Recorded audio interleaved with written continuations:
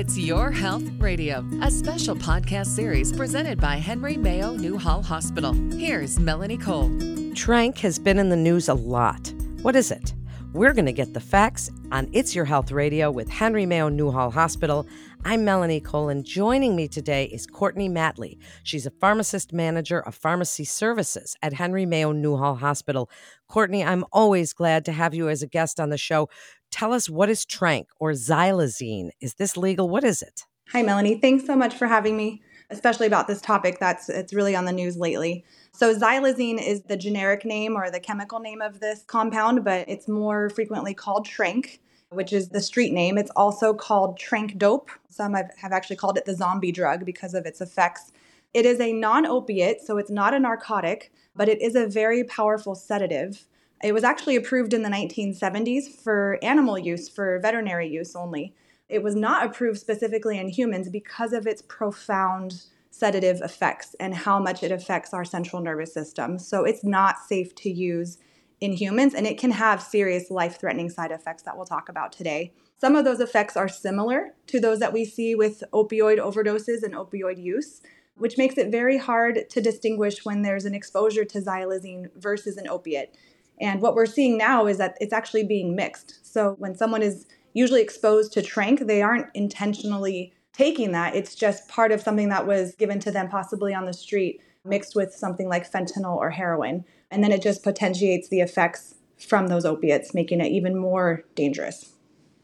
Something new, and I hadn't heard of this before doing this podcast, so I hope listeners feel the same and we're getting this great information. So what effect does it have? Tell us about those side effects. The acute side effects, so when someone's actually has it in their system, the most profound is the sedation. And that sedation can lead to a really long period where someone just doesn't move. It's immobilization, which is why it's considered the zombie drug on the streets, where people just can't move for hours. And that can lead to other complications like muscle breakdown and things like that called rhabdomyolysis, which is also life-threatening.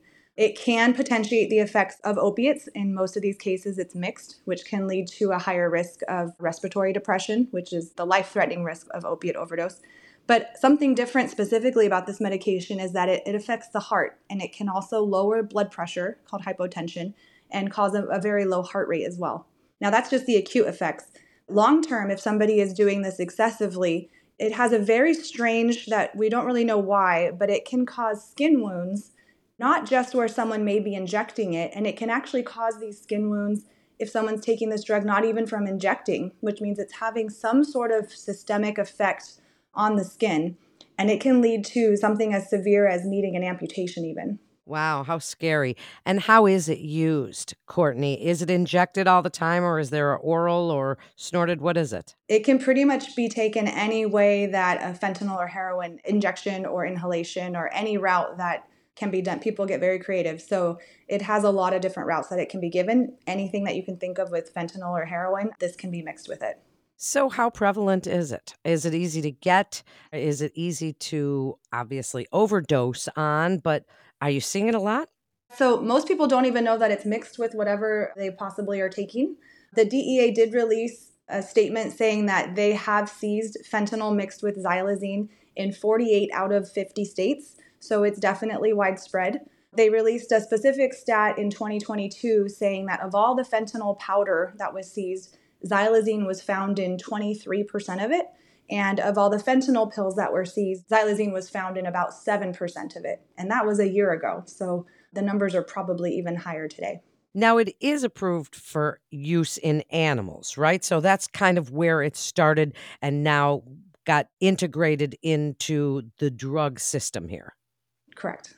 Yeah, what we don't know yet is whether getting it on the streets is coming from people diverting it from the veterinary use, which it's legal to use for animals, but is it coming from that market, the veterinary market, or is it being made off market, possibly in other countries, and coming over to America as similar as fentanyl? We're not really sure yet, but it's definitely scary that it's in a lot of our fentanyl and heroin on the streets and people don't even know it. What do you want us to know? What do you want us to do? Obviously, we don't want to be using those drugs and those illegal substances, but there are people that do and have addiction issues. What do you want them to know about the possibility that this zombie drug is mixed in with whatever drug they use. Yeah, I think the scariest thing about this is that the life-saving reversal that I think everybody's heard of at this point called Narcan, that reversal agent that's used for opiate overdose and something that we use in the hospitals for opiate overdose when patients come in because of that, Narcan does not reverse xylazine. So we could potentially be trying to treat an opiate overdose with Narcan and the patient will not respond because Narcan does not reverse the xylazine drug. So that's very, very scary. At that point, we're just doing supportive care, possibly intubating a patient and putting them on life support just to get them through the overdose. But the Narcan won't help. So because it is mixed with fentanyl and heroin, it's very important that people know that Narcan should still be administered because if someone is overdosing, we still want to reverse the opiate, but it just may not have the success rate that we've seen with just reversing opiates by themselves. Well, thank you for bringing up Narcan because that's so important for people to discuss with their pharmacists or their providers to keep on hand. Really, really important. Give us your best summary about xylazine and what you want us to take forward from this. Yeah, I think this is a new term we're going to be hearing more of. It's very scary that things are just being mixed with stuff on the streets, and we don't have a way to reverse this medication right now, which is very scary. So ultimately, don't accept anything that you don't know what it is. And hopefully people are aware that this is something that's on the streets at this point, and it just puts the risk of overdose even higher, which is really alarming considering the state that we're in already. You give us such great information, Courtney. Thank you so much for joining us today and telling us about this. It's pretty scary, but we have to be aware. We have to know these things. So thank you again for educating us today. The Substance Abuse and Mental Health Services Administration has a confidential 24/7 referral and information service for individuals and families facing mental or substance use disorders. The number is 1-800-662-HELP. That's 1-800-662-4357. You can also go to the free health information library at library.henrymayo.com for a lot of great information that you know that you can trust because we're all learning from the experts at Henry Mayo Newhall Hospital together. That concludes this episode of It's Your Health Radio with Henry Mayo Newhall Hospital. Please always remember to subscribe, rate, and review this podcast and all the other Henry Mayo Newhall Hospital podcasts. I'm Melanie Cole. Thanks so much for joining us today.